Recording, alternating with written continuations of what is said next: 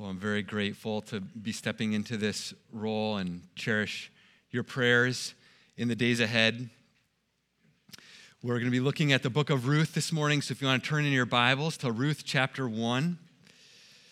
And as you turn there,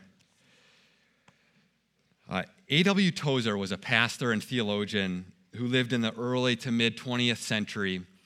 And he has a famous line in which he essentially says, the most important thing about us is ... So how would you finish that statement? So here's the actual quote from Tozer. He says, "What comes into our minds when we think about God is the most important thing about us." So what comes into your mind when you first think about God? What comes into your mind? Well, maybe you don't think about God very much or at all. And I would say you should start doing that. That would be a good thing to start doing. But if you do, maybe you think of him as kind of a distant deity who kind of pats you on the back and cheers you on when you do good deeds. And therefore, he's relegated to basic irrelevance in your life and the stuff that really matters to you.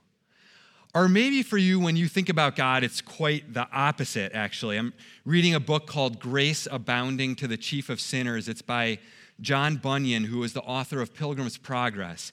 And in this book, he writes about his struggles with sin and with faith.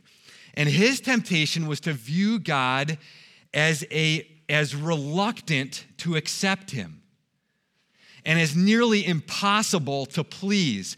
Bunyan thought that he had sinned too greatly and too deeply for God to forgive him. And maybe your main conception of God is as stern or as reluctant, or even you think about God as being angry. So what comes to your mind when you think about God? Well, what if this was what came into your mind when you thought about God? God is good. God is good, and God is kind. Regardless of what's going on in my life, God is good, irreversibly, unchangeably, comprehensively, eternally good. And God is kind. His heart is full of kindness toward his people. Therefore, he is committed to my good now and forever. Now, it's really simple to write that down on paper and to let those words come out of my mouth. But when the overwhelming pain and distress and anguish of life lands on us, that's when the real test of faith comes. Will we trust God's goodness even in our darkest hour? I want to encourage us from Ruth chapter 1 today that God's goodness should be one of the first things that comes into our minds when we think about God as Christians. So let's pray toward that end, and then we'll dig in to Ruth chapter 1. Father, we pray that you would open up our eyes and open up our ears to see and to hear wonderful things from your word. Soften our hearts to receive your truth from Ruth chapter 1 this morning. And we pray in Jesus' name, amen. Well, the plan today is very simple. We're going to walk through Ruth chapter 1 in 5 sections. I'm just going to make a few comments on each section as we go along, and then we'll be done. But here's what I believe that the Holy Spirit wants to say to us this morning through Ruth chapter 1. Behind and underneath all of the emptiness that we feel in our lives, there is a God who will never forsake his unbreakable commitment to do us good and show us kindness in Christ. Behind and underneath all of the emptiness that we feel in life, there is a God who will never, ever, ever forsake his commitment to do us good and show us kindness. And this is very good news, and it's what the book of Ruth is going to say to us this morning. So let me start by reading Ruth 1, verses 1 through 5. In the days when the judges ruled, there was a famine in the land, and a man of Bethlehem in Judah went to sojourn in the country of Moab, he and his wife and his 2 sons. The name of the man was Elimelech, and the name of his wife Naomi. And the names of his 2 sons were Mahlon and Chilion. They were Ephrathites from Bethlehem in Judah. They went into the country of Moab and remained there. But Elimelech, the husband of Naomi, died, and she was left with her 2 sons. These took Moabite wives. The name of the one was Orpah, and the name of the other Ruth. They lived there about 10 years, and both Mahlon and Chilion died, so that the woman was left without her 2 sons and her husband. The first 7 words of the book of Ruth, if you look back there at Ruth chapter 1, the first 7 words really set the context for the book as a whole. So all of the events of the book of Ruth happen against the backdrop of the book that comes before Ruth, which is the book of Judges. So what was going on when the judges ruled? Well, there's a refrain in the book of Judges, and it comes actually in the last sentence of the book of Judges. So if you just flip one page back to the book of Judges, you'll see there that refrain where it says, "In those days there was no king in Israel. Everyone did what was right in his own eyes." So the book of Judges can be described with one word. Here's the word that describes the book of Judges: chaos. Chaos. The chaos of sin. The chaos of selfishness, the chaos of rebellion against God, this kind of downward spiral, self-destruction. If you've ever read the book of Judges, think about the stories that are in that book. Some of them are too dark and twisted to even repeat verbally in some ways. Chaos, chaos, chaos. And we feel this kind of chaos in our society today. We are living in a Judges-like time. Not much changes, does it?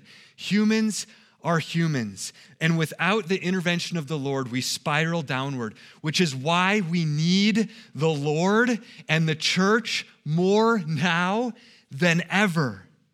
Now is not the time to withdraw. Now is the time to dig in. Now is the time to be present. Now is the time to move forward in our mission as Christians and as a church. We are living in a Judges-like time, a chaotic time. But as we look at the book of Judges, it forces us to ask this question: is there a future for the land of Israel and the people of Israel? Or to ask it another way, is there a future for the promises of God? You see, God made promises to his people that they would inherit a land forever. But is the nation of Israel going to blow it so badly that they actually spiral downward into oblivion?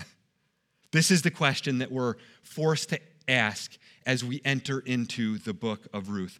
Or will God decisively intervene? Well, the book of Ruth is the happy answer to that question. God does keep his promises. God does intervene in the midst of chaos. But as is often the case, this happy answer comes through a lot of sadness. So if you look at Ruth 1 through 5, you'll notice that there's a lot of sadness in Naomi's life. And it sets up the context for the whole book, this whole book of the Bible. And as an aside, can I just encourage you to read this book of Ruth in the month of February? February is Ruth month at New Covenant. So 4 Sundays, 4 different preachers, 4 chapters of Ruth, and we're going to dig into this wonderful book of the Bible. And I would just invite you to study the book of Ruth as we go along. It is a wonderful, powerful, beautiful book of the Bible. And I've just been reawakened to the beauty of this book of the Bible afresh as I've studied it these past several weeks. Here's what I want to get us to get out of this section in verses 1 through 5 of chapter 1. When Naomi left Israel and went to Moab, she was full. And she says that later on in chapter 1. She says, I went away full. But if you fast forward 10 years in Moab in Naomi's life, she is left completely empty. She's left totally empty. She had a husband, she had 2 sons, she had food, she had a home for her family. 10 years later, all of that is gone. Her husband is dead. Her 2 sons are dead. And with them, her future and inheritance are dead. She goes from fullness to emptiness. And maybe you feel a bit that way this morning. Well, I'm glad if you feel that way, if you feel like my life feels empty today, and I feel like the Lord has taken away from me today, I'm glad that you're here because I believe that God has a message from Ruth 1 for you. Maybe you expected something different from the Christian life. Maybe you expected that things wouldn't be so hard. But here you are, and perhaps your life isn't exactly what it would have been if you had written the script. But you've entrusted your life to God. You've entrusted your life to Christ. And sometimes, if you're honest, it feels like he's actually working against you and not for you. When I was pastoring in Indiana several years back, there was an individual who was coming to the church who was new to Christianity. And he and I had a conversation, and he said something to me like this. He said, yeah, I committed my life to Christ, and soon afterward, I found a girlfriend, and my job's gotten better, and life is just smoother and more successful generally. And as I hear that kind of thing, I think, but what happens when in a year or 5 years or 10 years down the road, things go in the opposite direction? What happens then? What happens when the things and people that are most precious and important to us are taken away? Well, let's keep reading to see how Naomi responds to this very situation, starting in verse 6 of Ruth 1.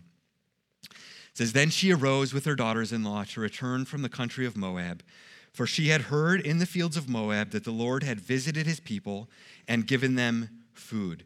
So she set out from the place where she was with her 2 daughters-in-law, and they went on the way to return to the land of Judah.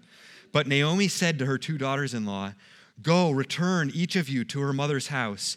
May the Lord deal kindly with you as you have dealt with the dead and with me.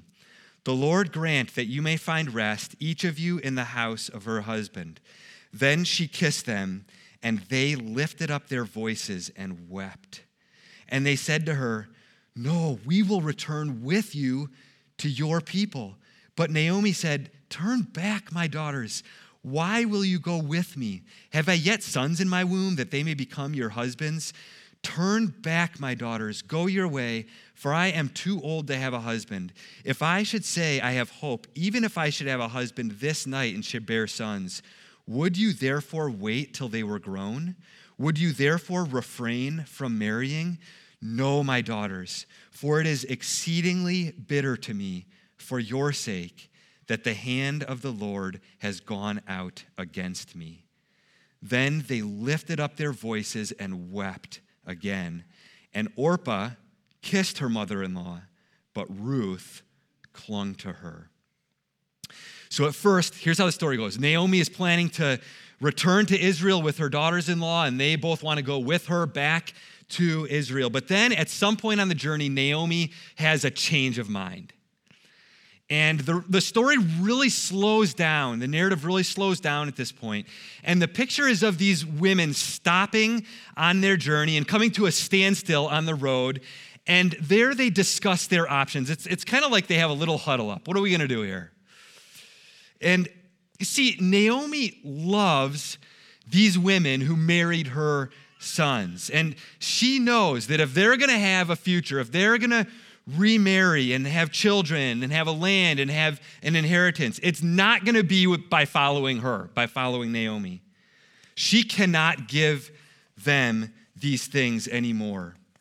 And so the story is building to this climactic moment of decision. What are Ruth and Orpah going to do? And it's a fork in the road. It's literally a decision of which direction are these women going to take. Will they turn back to Moab, or will they return with Naomi to Israel? And it's a painful moment of decision. Did you notice all of the tears that were shed?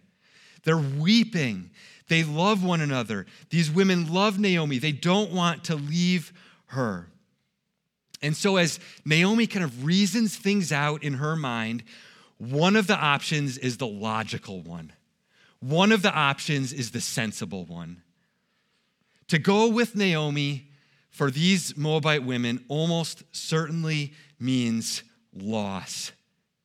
But to go back to Moab almost certainly means gain for these women. And so it's no surprise that Orpah says, yes, I love you, Naomi, but I'm going back to Moab, where I can find a husband and have children and have a land and inheritance. That's no surprise. That's just a logical decision. It's like there's this clear plan laid out, and Orpah says, that makes a lot of sense. I'm going down that path.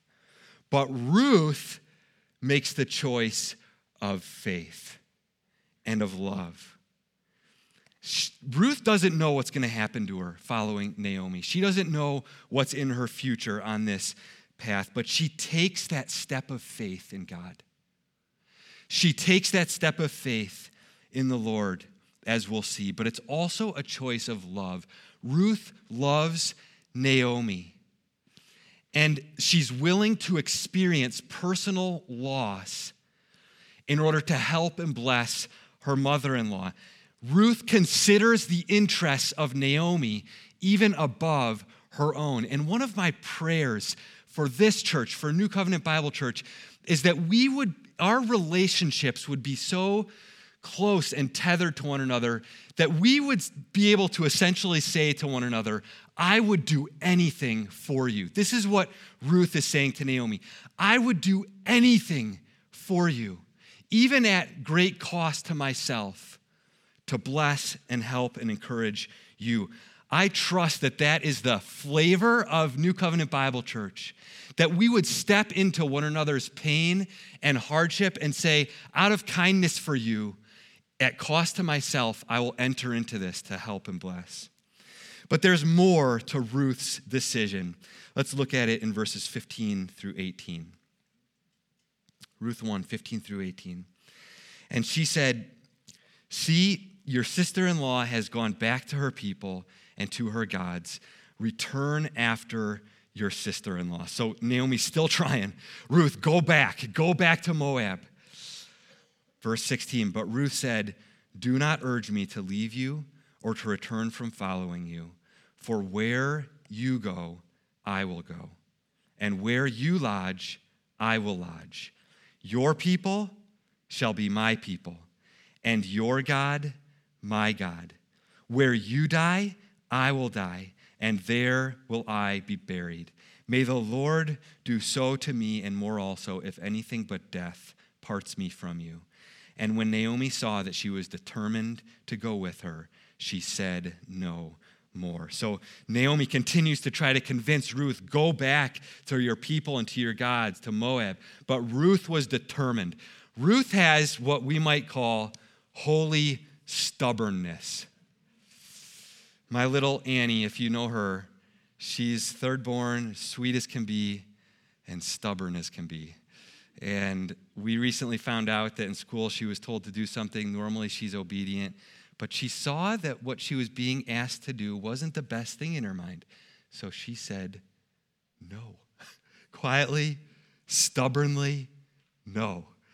And the teacher, of course, said, well, yes, you will, Annie.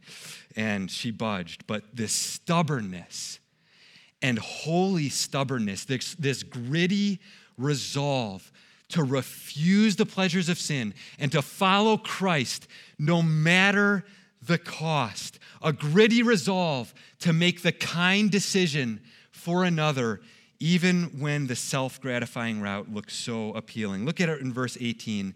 It says, Ruth was determined to go with her.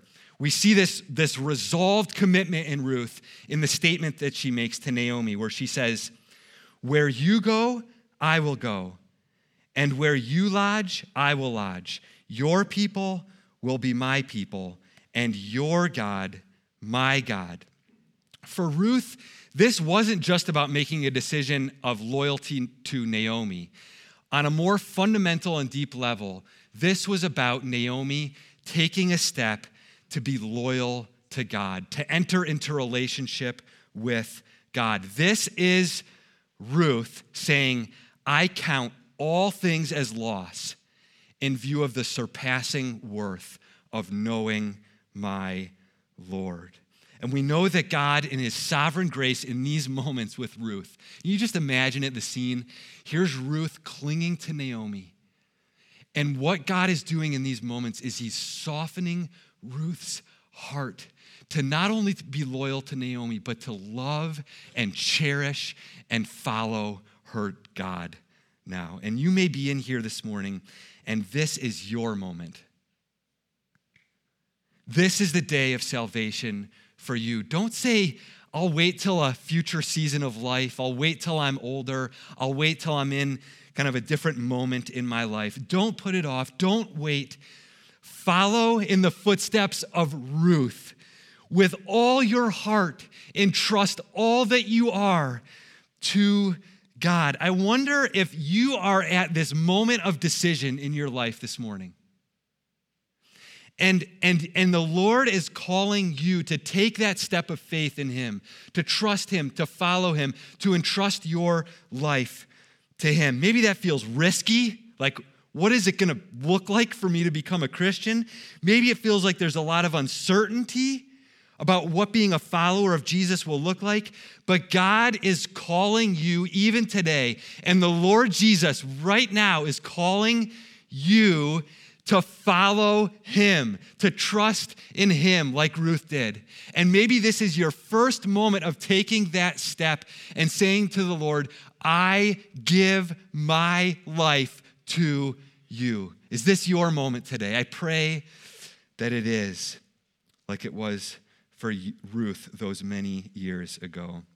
So we've zeroed in on Ruth a bit. Let's find out how Naomi is doing as we read verses 19 through 21. Ruth 1, 19 through 21. So the two of them went on until they came to Bethlehem. And when they came to Bethlehem, the whole town was stirred because of them. And the women said, is this Naomi? She said to them, do not call me Naomi, call me Mara, for the Almighty has dealt very bitterly with me. I went away full, and the Lord has brought me back empty. Why call me Naomi when the Lord has testified against me and the Almighty has brought calamity upon me? Now, keep your eyes on these verses and notice that Naomi says 4 times in different ways that God has worked against her. Look at verse 20. The Almighty has dealt very bitterly with me. The Lord has brought me back empty. The Lord has testified against me. The Almighty has brought calamity upon me. So what was the first thing that came into Naomi's mind when she thought about God? Here's how she might respond at this point in her life. God is someone who works against me. God is someone who broke me. God is someone who took away everything dear to me. God is someone who emptied me. And just to be clear, Naomi's theology is solid. She's not wrong. She's not speaking untrue things here in 19 through 21. God is the one who sends hardship into our lives. To say anything otherwise is to remove him from control and sovereignty over all of the details of our lives. We don't want that. God brought these hard things upon Naomi. So let's think about this together. I did some boxing in high school and early college, and there are two great boxing movies. You know the one already. It's Rocky. And my favorite is Rocky IV. And what happens in Rocky IV is that Rocky Balboa is set to fight this large Russian boxer, Ivan Drago, who is about a head taller than Rocky. And Rocky, in this bout, is getting pummeled and destroyed, and everyone is worried that Rocky's going to lose, right? No, we know Rocky's going to win. So Rocky gets a second or third or fourth wind, and somehow, through sheer force of iron will, he defeats his opponent. He falls to his knees with his arms in the air, and of course, he cries out for Adrian. But there's another movie that goes much differently, and I'm not going to say the name of the movie because I'm about to spoil it, but the main character in this movie wrestles all throughout his life, not just physically, but emotionally and relationally. His relationship with his dad and his brother are a wreck.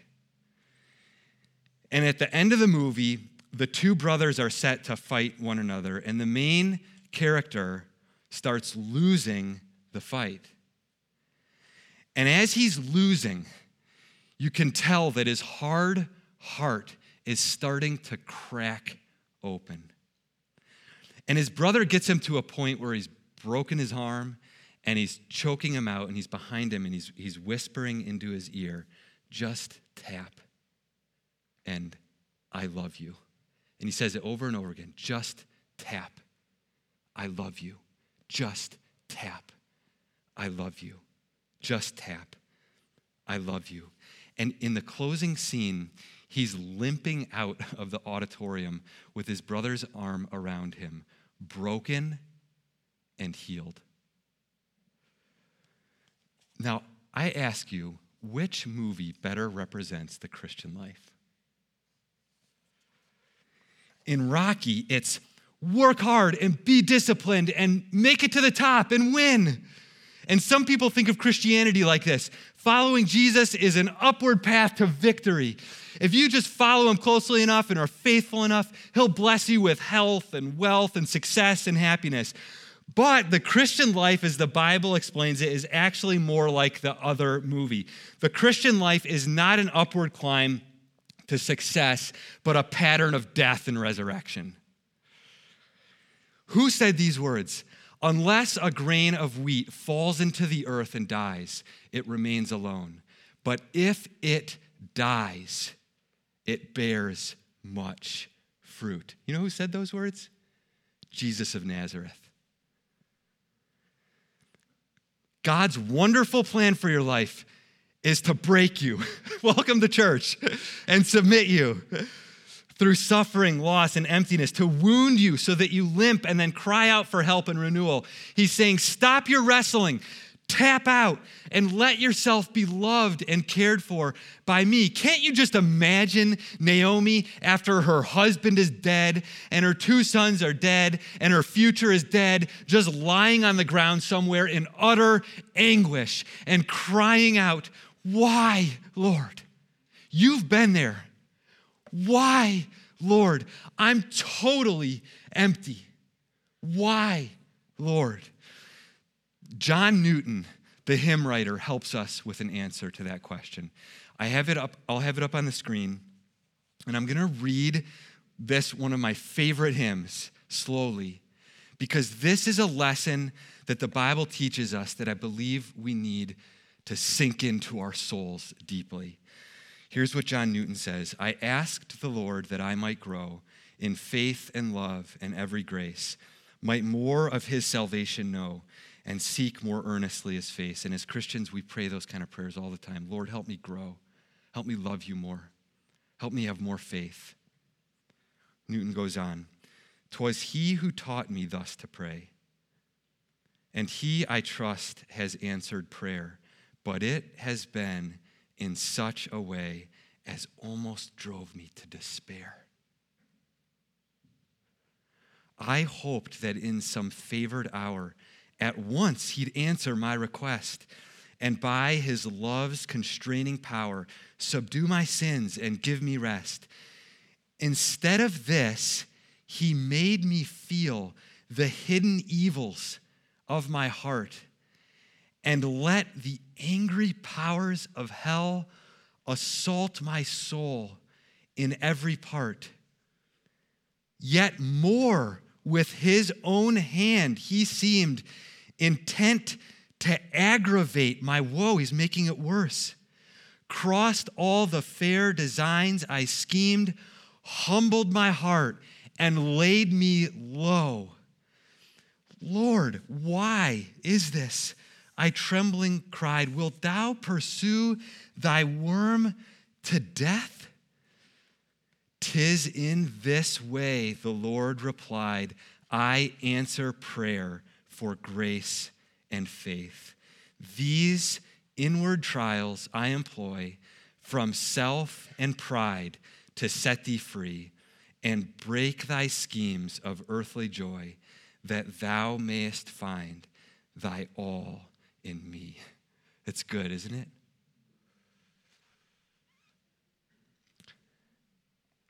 So here's a vital truth that we simply must believe. God takes away, yes, but more ultimately, he gives. God is the God who gives abundantly and graciously. So William Cowper wrote, another hymn, says this, judge not the Lord by feeble sense, but trust him for his grace. Behind a frowning providence, he hides a smiling face. And so the book of Ruth shouts to us, the God who takes away is not all there is to God. God, at his most fundamental core, is good. His heart is full of kindness. So here's a central question of Christianity. Can you see through the darkness and mysterious providence of God in your life? I mean, what trials are you facing today? What deep anguish are you going through? What pain is there in your life? And what the Lord is calling you to this morning is to see through that to the reality that God is good. And God is infinitely kind. He's full of kindness. And here's the most solid proof of God's total kindness. God himself entered into this broken world in Jesus Christ. And Jesus experienced total fullness in heaven. And he gave up that fullness to embrace the absolute emptiness of the cross. Jesus went from fullness and joy and having everything to emptiness and loss and pain as he died there on that cross for our sins so that we could be forgiven and healed and restored and enter into that right relationship with God where we can show kindness to one another. And the beautiful truth is that when Jesus died on that cross and rose from the dead, he not only guaranteed a right and peaceful relationship that we could have with God, but he also guaranteed a future for us, a bright, hopeful future that we have when Jesus returns and he makes all things new.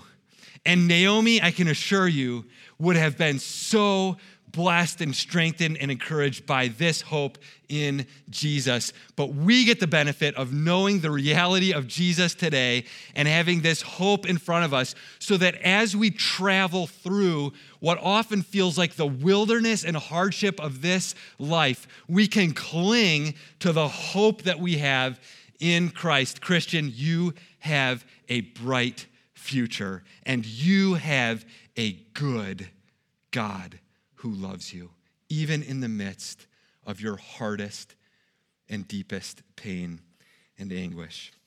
And there's a little hint of hope right at the end of Ruth chapter 1, the last verse of Ruth 1, and we'll end with this. Verse 22 says this, "So Naomi returned, and Ruth the Moabite, her daughter-in-law, with her, who returned from the country of Moab." Now listen. "And they came to Bethlehem at the beginning of barley harvest." That sentence there in Ruth 1:22 is like the Holy Spirit whispering to us, something good is coming for Naomi and for Ruth. The beginning of barley harvest, Something is coming that's good, that's hopeful. And it teaches us that the Lord is going to so weave and intertwine the lives of his people so that even through the hardship that Naomi has faced, he is orchestrating things for her good and for his glory, and he's doing the same thing in our lives. More to come on that next week. For now, let's pray.